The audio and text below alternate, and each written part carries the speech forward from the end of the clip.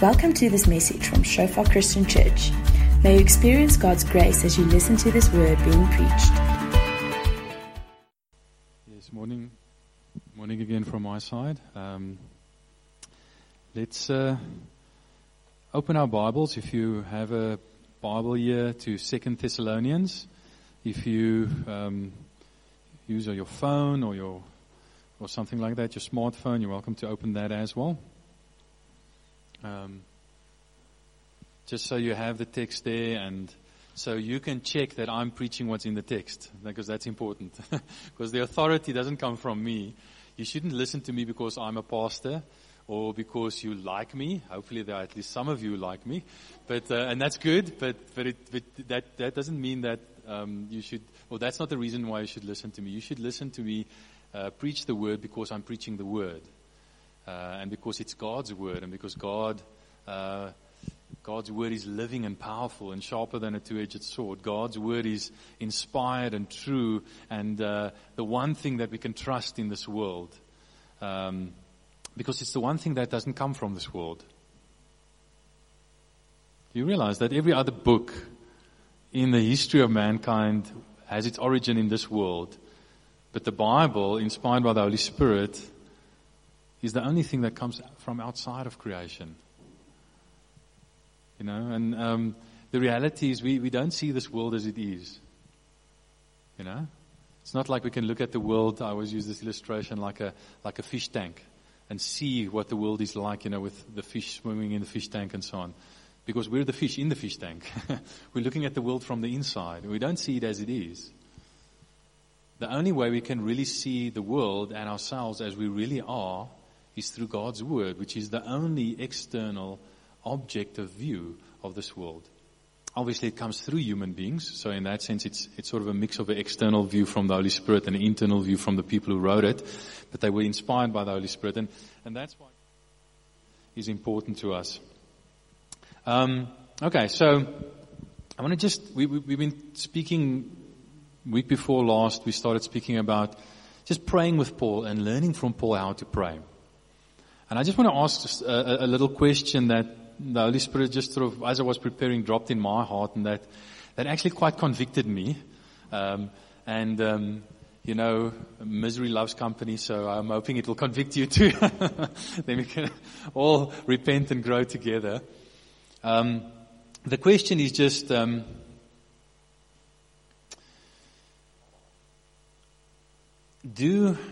you pray as if God really answers prayers?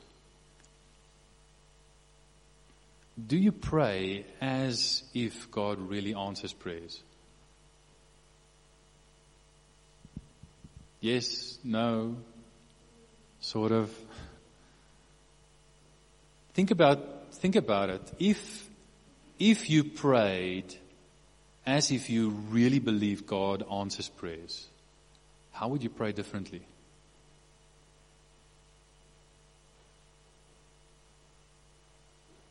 Would you pray with more confidence? Would you pray with more joy? Would you pray with more urgency? I'm sure you would. I would, definitely. So the question is, do you pray as if God really answers prayers? And I think Paul prayed like that. Paul prayed as if God really answered prayers. That's one of the things I've picked up, you know, as I've been studying Paul's prayers in the New Testament. He prayed as if prayer really made a difference. And as if prayer was really important. And I think that's one of the things that we can really learn from Paul. It's just that confidence that God really answers prayer. He really uses our prayers. Our prayers are really meaningful. They're not just words in the wind. They're actually a big part of what God uses to let His kingdom come and His will be done in this broken world. And therefore they're very, very significant. So we were saying we're learning to pray with Paul because Paul was the greatest theologian and church planter probably of all time.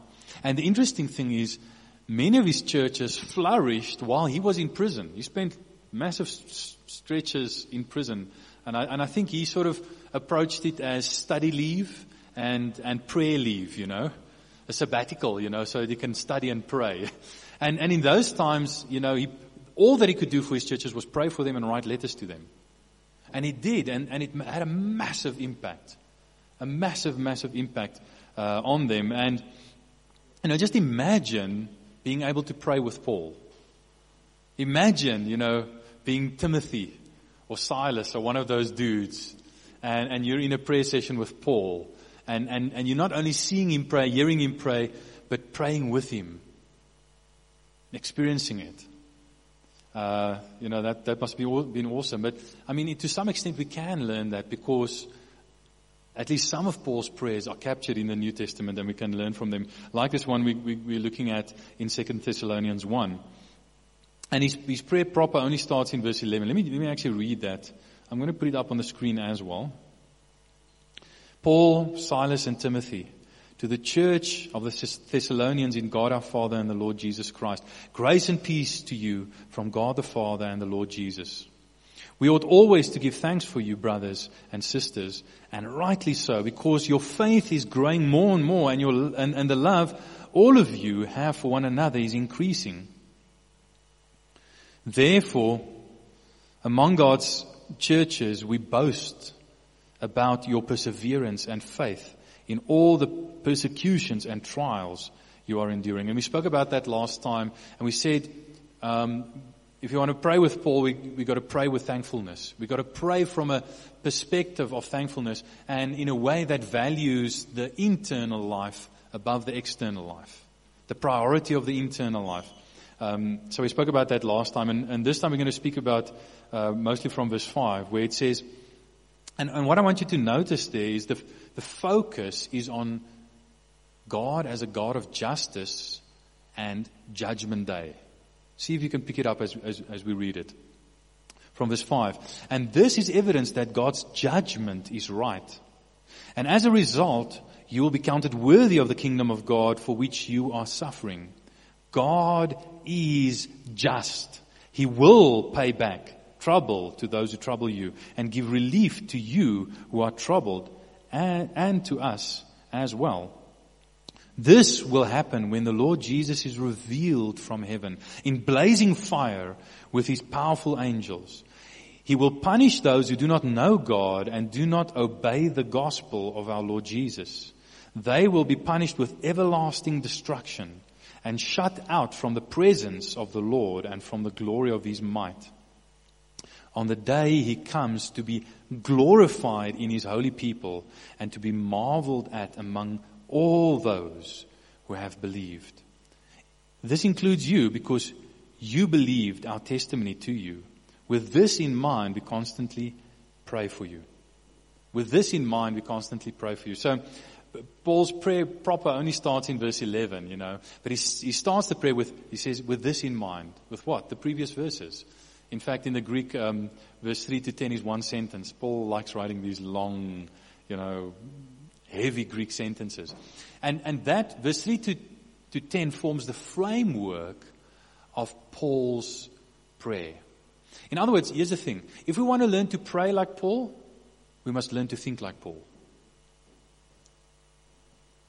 Okay? We will never be able to pray like Paul unless we learn to think like Paul.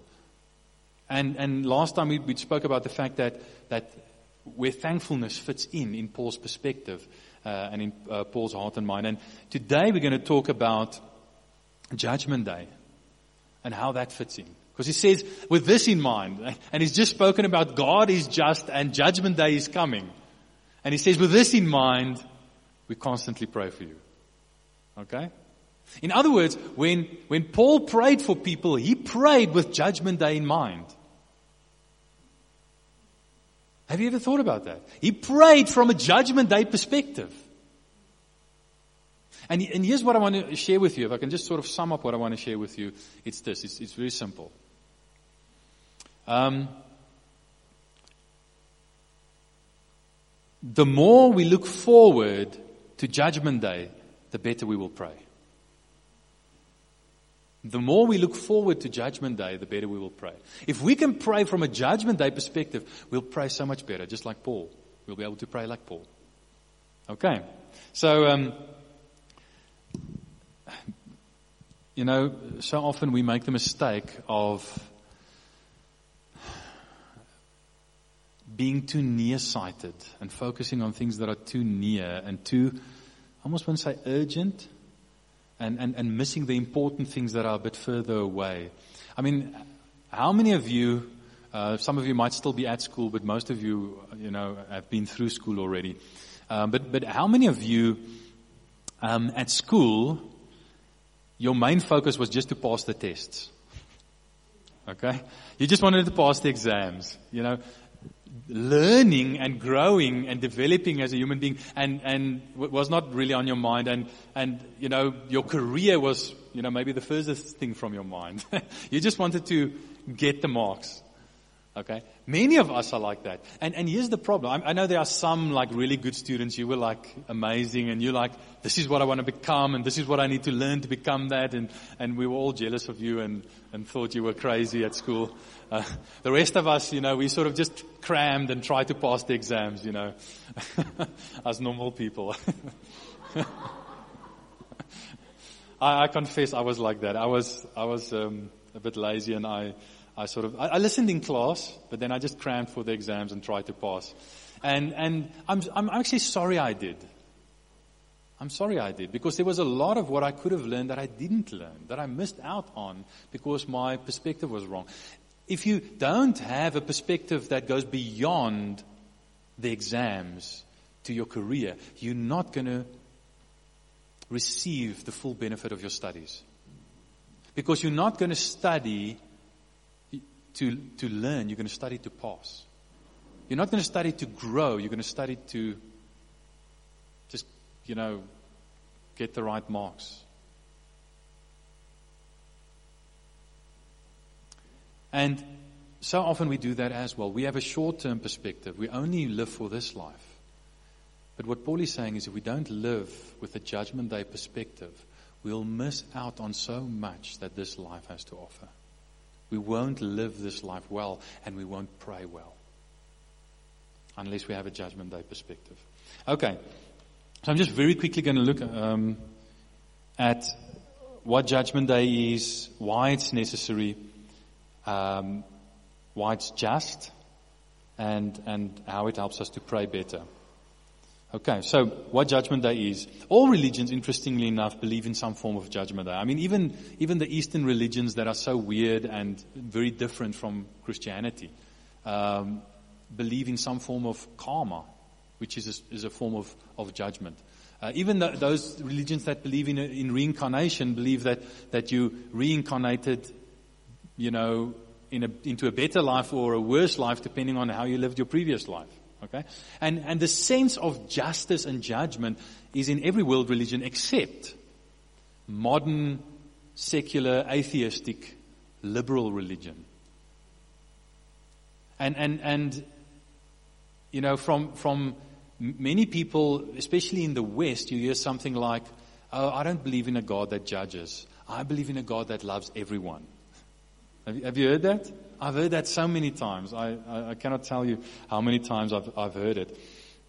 But the Bible clearly says, and this text that we read clearly says that there is a Judgment Day. God is just. And that means that God condones nothing.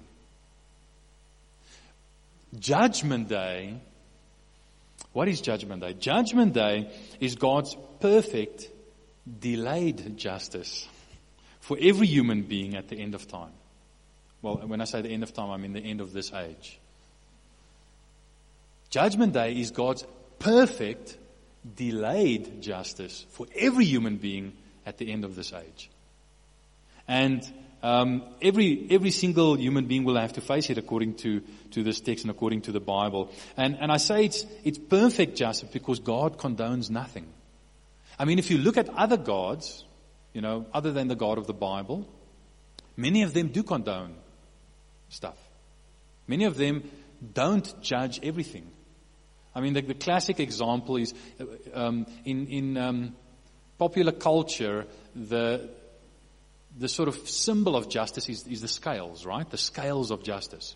Okay? But that's not a biblical idea. That actually comes from Islam.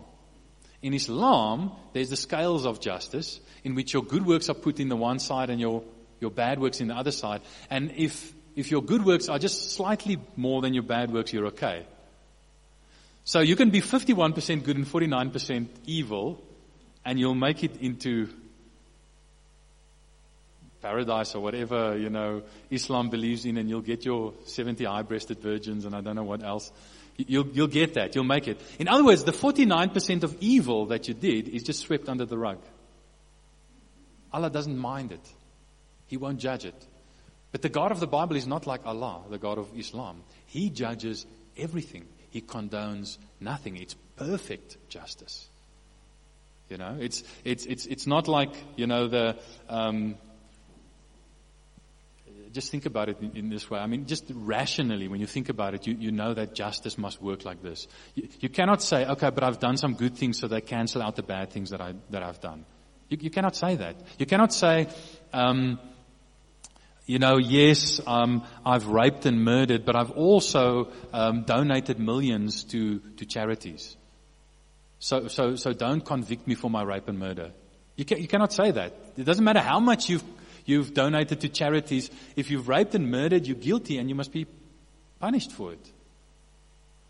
And that's the kind of perfect justice that the God of the Bible delivers. It's delayed justice because it's still in the future. Okay? It's not immediate justice. And then it's at the end of time, which means that history it's linear and it has a climax. It's not circular. I found that especially younger people who grew up with video games struggle a bit with this concept. Because in a video game, when you die, you just go back to your saved game. And you reload your saved game. And it's more like reincarnation than it is like the Christian worldview of, you have one life, time is linear, you live it, and in the end there's Judgment Day. So Judgment Day, if you look at this text, it tells us that Judgment Day is good news or bad news depending on your relationship with God. For some people, Judgment Day is going to be good news. It's going to be relief from trouble. For other people, Judgment Day is going to be bad news. It's going to be trouble. It's going to be punishment. So on Judgment Day, you'll receive either retribution or relief.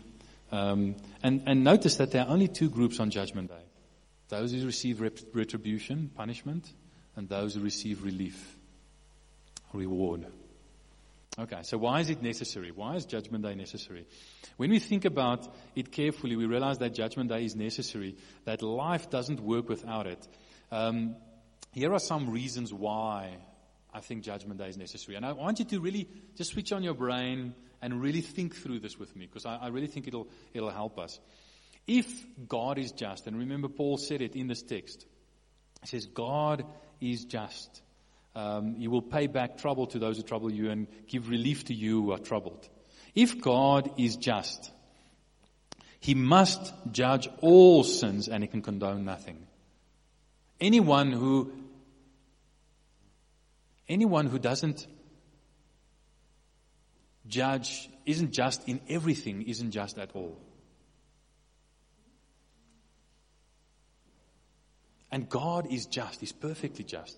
So Judgment Day is necessary because of the nature of God, who God is. He has to express perfect justice. Only if God judges all sin can He save us from our sin.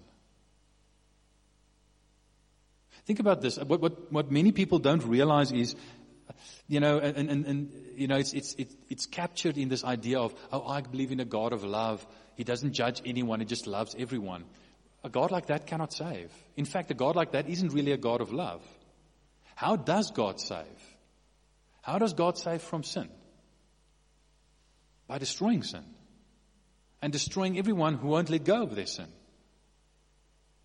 I mean, if you think about it this way, anyone who refuses to let go of their sin, if God is a God of love, He will not allow that person into the new heavens and the new earth to contaminate it, and the whole cycle of sin and suffering and oppression and cruelty starts all over again.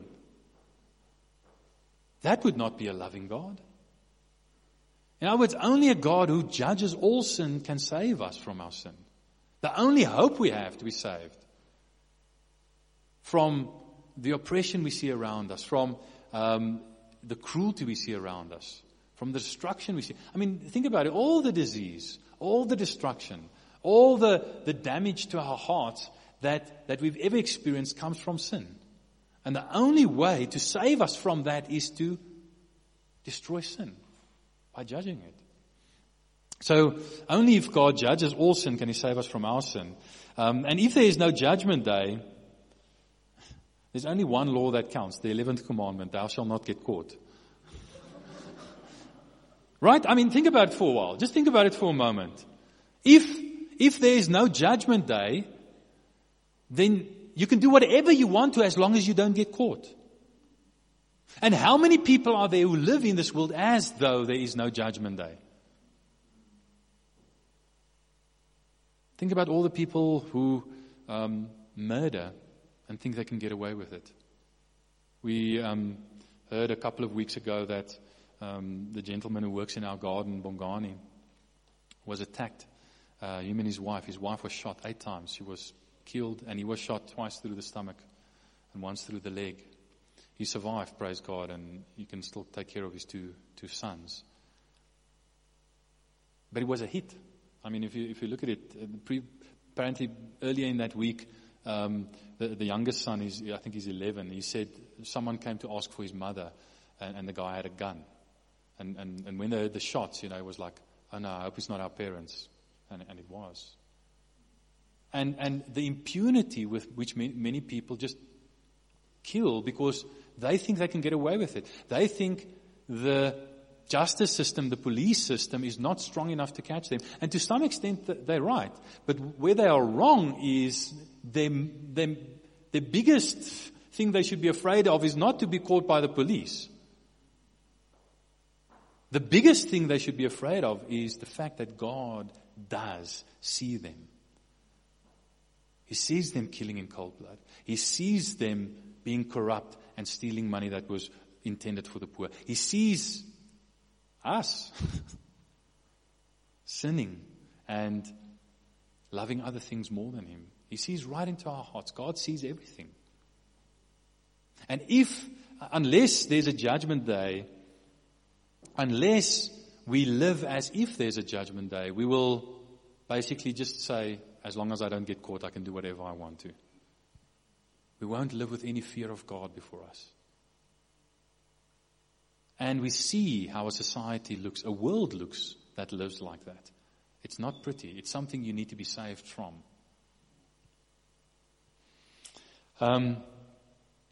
Just think about how a world would be if everyone lived as if there were, if there will be a judgment day. Just imagine if everyone lived like they really believe there will be a judgment day and they will have to give an account. The world would be a much better place. The only way to believe in a loving God is to believe in judgment day. I've already explained that. If God is a God of love, He must judge evil to save those who are the victims of evil from it. That's the only way He can be a loving God. The only way to live in an unjust world with any hope is to believe in ultimate justice. Think about it for a moment. I mean, if this world is so cruel, so full of sin, so unjust, if there's so much oppression and bad things happening in the world, and there are, then the only way we can have hope is if we believe that at some stage there will be ultimate, final, perfect judgment on the world, and things will be put right. And to take that a step further, the only way to practice non-violence is to believe in Judgment Day. Let me just read you a quote from a Croatian Protestant theologian called Miroslav Volf. And he says, "My thesis that the practice of non-violence requires belief in a divine vengeance will be unpopular with many Christians, especially theologians in the West. To the person who is inclined to dismiss it, it suggests imagining that you are delivering, imagining that you are delivering a lecture in a war zone like Croatia, where he comes from. And then he says, among your listeners are people whose cities and villages have been first plundered, then burned and leveled to the ground, whose daughters and sisters have been raped, whose fathers and brothers have had their throats cut. The topic of the lecture is a Christian attitude towards violence. The thesis, we should not retaliate since God is perfect, non-coercive love. Soon you will discover that it takes the quiet of a suburban home for the birth of the thesis that human non-violence corresponds to God's refusal to judge. In a scorched land, soaked in the blood of the innocent, it will invariably die. And as one watches it die, one will do well to reflect about many other pleasant captivities of the liberal mind. So what he's saying is, you guys, you Western theologians, you have all nice talk about, yes, non-violence, and the way to practice non-violence is to believe in a God who only loves and who never judges. And he says that you cannot believe in that unless you live in a quiet, safe little suburb where there's no violence. Come and live with me in Croatia. Come and live in this war zone. And then you'll see the only way to practice non-violence is if you believe that God will ultimately judge and practice violence. Because only then can you say, God is just, He's the judge, I don't have to be. I don't have to retaliate. That's what the Bible constantly says. It says, don't avenge yourself, but not ignore injustice, but make way for the justice of God. Make way for the judgment of God. Judgment Day is the answer to the question, if God, why evil? Right? You've probably heard that question, many of you, and maybe some of you are struggling with it. Okay? As long as you're struggling with it, as long as you're actually thinking about it, that's good. Epicurus is probably the first and most famous guy to sort of articulate this question. And listen to what he says. And when you hear it, initially you'll think, wow, this is, hectic. This is a good argument. Okay? But listen to it carefully. He says, if God is willing to prevent evil but not able, He's not almighty. If He's able but not willing, He's not all good. If He's both willing and able, then why is there still evil? If He's neither willing nor able, then why call Him God? Sounds like a pretty good argument, right? Okay? The answer to that is Judgment Day. He asks his third question is, if He's both willing and able, as the Bible says He is, then why is there still evil? The reason why there's still evil is because Judgment Day is God's perfect delayed judgment and justice. Why does God delay His justice? Because He's not only a just judge who has made, but He's a merciful judge. I always, laugh at it a little bit when I think about it. People are saying, well, if God is there, let Him judge all evil now and deliver us from all evil. If God were to judge evil at 11 o'clock, then by 11:01, no one would be left on earth to enjoy the justice that God has just established. The problem is, like Solzhenitsyn says, the line between good and evil runs down the middle of every human heart. Those demanding that God remove evil and judge evil and destroy evil are actually saying, God, come and destroy me, because we sometimes forget that evil lives inside of us. And that is why Judgment Day is the answer to that Epicurus' question. If God is both willing and evil, why there's still evil? Because God in His mercy is delaying judgment so that He can give us time and grace to repent, to turn away from our sins and to be saved. He's trying to destroy evil without destroying us. That is what God is doing. God is busy destroying evil without destroying us. Because His dilemma is, yes, we deserve to be destroyed because there's evil in all of us. But He loves us. So how is He going to destroy evil without destroying us? By delaying judgment and saving us from our evil.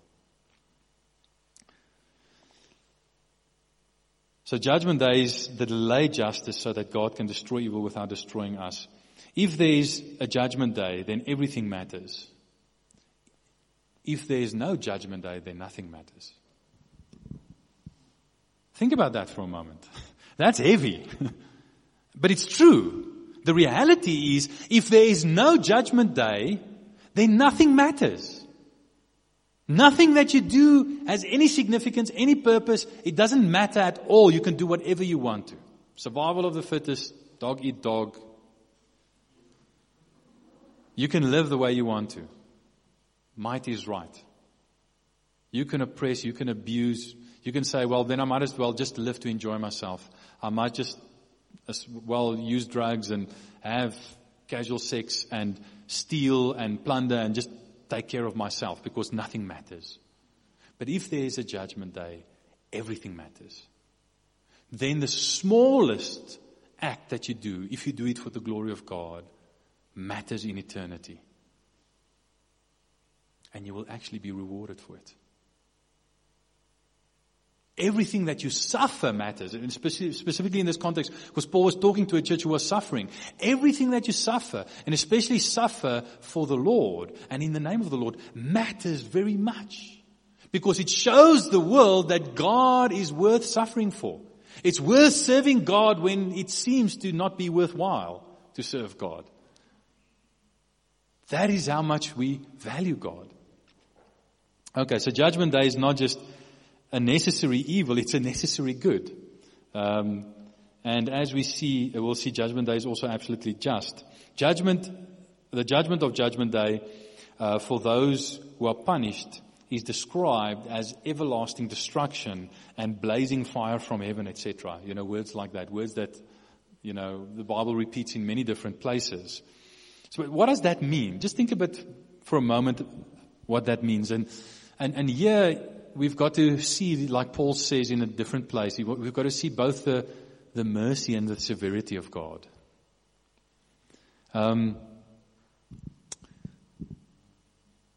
What is everlasting destruction? Isn't destruction when you destroy something and then it's destroyed and then you don't have to destroy it anymore? Okay? But what if you had to spend all of eternity destroying it? What would that say about it? It's constantly being destroyed but never fully destroyed. You see, the problem is God created us to be eternal beings. He has put eternity in our hearts. Human beings will exist forever. And they will either exist under the joy of God's presence or under the judgment of His absence. And that's what that says. For eternity, you will not stop existing. But if you choose destruction, you will experience that destruction forever. Eternal destruction. It'll never stop. And it'll be like constantly being burned with fire, but never being consumed. That's why the fire metaphor is used so often when talking about judgment. Jesus uses it, many other people in the Bible use it, many other writers in the Bible use it. But then we ask, but isn't that a bit harsh? Isn't that a bit severe? Shouldn't the punishment fit the crime? But it does. That punishment does fit the crime. The only reason we think it's too severe is because we underestimate how evil our sin is. Now, think about this. Those who are punished will get exactly what they want. It says their punishment will be to be shut out from the presence of the Lord and from the glory of His might. C.S. Lewis says there are only two kinds of people in the end. Those who say to God, Thy will be done, and those to whom God says in the end, okay, Thy will be done. And all that are in hell choose it. Without that self-choice, there could be no hell. No soul that seriously and constantly desires joy will ever miss it. In other words, on Judgment Day, we will get exactly what we choose. And I want you to show you that people who do not know God and do not obey the gospel, the invitation to choose God and to have relationship with Him, to be loved by Him, people who constantly choose to reject Him and to not love Him, In the end, God will say to them, okay, fine, your will be done. I'll give you exactly what you ask. You don't want my presence? I'll remove it from you. And this also corrects sort of a misunderstanding that we have about Judgment Day, that on Judgment Day there'll be people sort of crying out and saying, please, give me a second chance. Give me another chance. Have mercy on me. I didn't know. No, there will be no one asking to be let into the presence of God. Because that's what in the end the judgment is. It's to be shut out from the presence of God. And the problem is when God gives people exactly what they want, they'll realize it's exactly what they didn't need. Because God, how is everything held together in the universe? Through the presence of God and through the word of His power, His mighty power that it speaks of there. And when God removes that from people, they will experience everlasting destruction. They will be constantly destroyed but they'll continue to exist forever. It'll be terrible. It's the most terrible existence. And they don't know that they're wishing for it now. And that's why we should pray for them.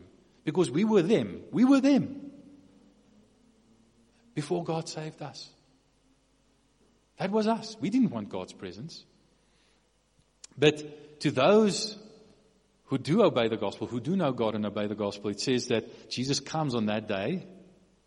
This is the relief, the reward part of Judgment Day, to be glorified in His holy people and to be marveled at by all who have believed. Not to be glorified among His holy people, but to be glorified in them. In other words, those who have already let God in by Judgment Day will just receive more of what they've let in. Those who have rejected God on Judgment Day, God will just remove Himself completely from them. In other words, Judgment Day is just going to be an intensification of what you've already chosen. Now think of it about this, and this is where the gospel comes in. If the ultimate judgment of God is to be shut out from His presence, which leads to eternal destruction, everyone who has ever and who will ever experience that because they choose it, because they've rejected God. They don't want God's presence. With one notable exception. The man who hung on the cross and said, my God, why have you forsaken me? He's the only one who chose for God, but yet was forsaken by God. He's the only one who had not forsaken God, but had God forsake him, so that God would never have to forsake us. In other words, the gospel is that Judgment Day came to Jesus a few thousand years early, before it comes to everyone else, so that God can destroy evil without having to destroy us. Can you see what God has done for you? Can you see what Jesus has done for you on the cross? He suffered being forsaken by God, being shut out from the presence of God, the pain of eternal destruction, and even rejection by the Father, being forsaken by the Father. He suffered what we deserved so that we could receive what He deserved. And so that God's justice can be fulfilled. So that this text can say God is just. Because that sin that you and I committed, us who believe in Christ, it's been punished. Not in us, but in Christ. Can you see how Judgment Day is, how just it is? How everyone receives what they deserve. Now, just in closing, sorry, I have taken a bit too long, forgive me, but I'm going to skip a few things and just say, okay, how is this going to help us to pray better?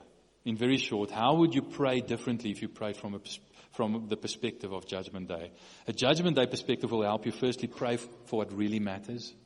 Because if you look at your world through the lens of Judgment Day, you'll be able to determine what really matters.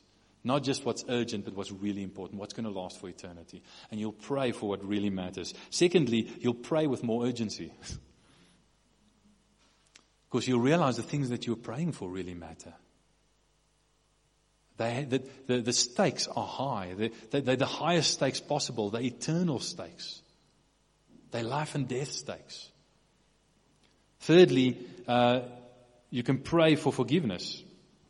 For ourselves, we can ask for forgiveness because we understand Judgment Day and that Jesus experienced Judgment Day for us. So our sins can be forgiven even though we've done nothing to deserve it. Okay? But also we can give forgiveness from us. We can forgive other people because we know God is just. He's the judge. I don't have to judge people. I don't have to hold a grudge and be bitter towards people. I can forgive them because perfect justice will come. And then finally, we can pray with perseverance. We can pray without giving up because we see where we're going. Give me 2 more minutes. I just want to end off with a story relating to that point. There's a lady in 1952 called Florence Chadwick. She was the first woman to swim the English channel both ways, and she swam a few other things. And there's this island, I think Catalina or something, off the Californian coast. It's about just over 40 kilometers. I think almost 42 kilometers from the coast. And she wanted to become the first woman to swim that in 1952. And as she trained obviously very hard, and as she was going, there was a boat next to her, a trainer was on the boat. They may not touch her because she has to, on her own strength, swim that. It was very misty, and there was a thick fog, and she couldn't see the coast. And she just kept swimming hour after hour. And after a couple of hours, she wanted to give up, and the coach said, "No, you've got this. You can do this. Keep going. Don't stop." And she went on, and then after about 15 hours, she just stopped and said, I can't anymore. And eventually, she just stopped swimming, and they had to, coach tried to encourage her, but she didn't want to listen, so just put her in the boat. And as they were driving to the coast, she realized she was less than a kilometer away from the coast. And she said afterwards in a news interview, she said, "I don't want to make excuses for myself, but if I had only seen the coastline, I would have made it. If I'd only seen my destination, I would have been able to persevere." And she proved that 2 months later, she actually did. On a clear day when she could see the coastline, she did actually swim those 42 kilometers, as long as a marathon. And in fact, I think she did it twice after that. You also, I also, we won't be able to persevere unless we can see the coastline, unless we can see our destination. We've got to live with that destination in mind. We've got to pray with that destination in mind. Let's stand.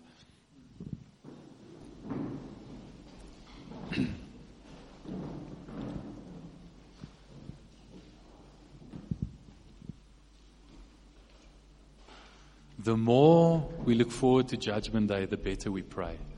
The more we keep our eyes on Judgment Day, the better we pray. Amen.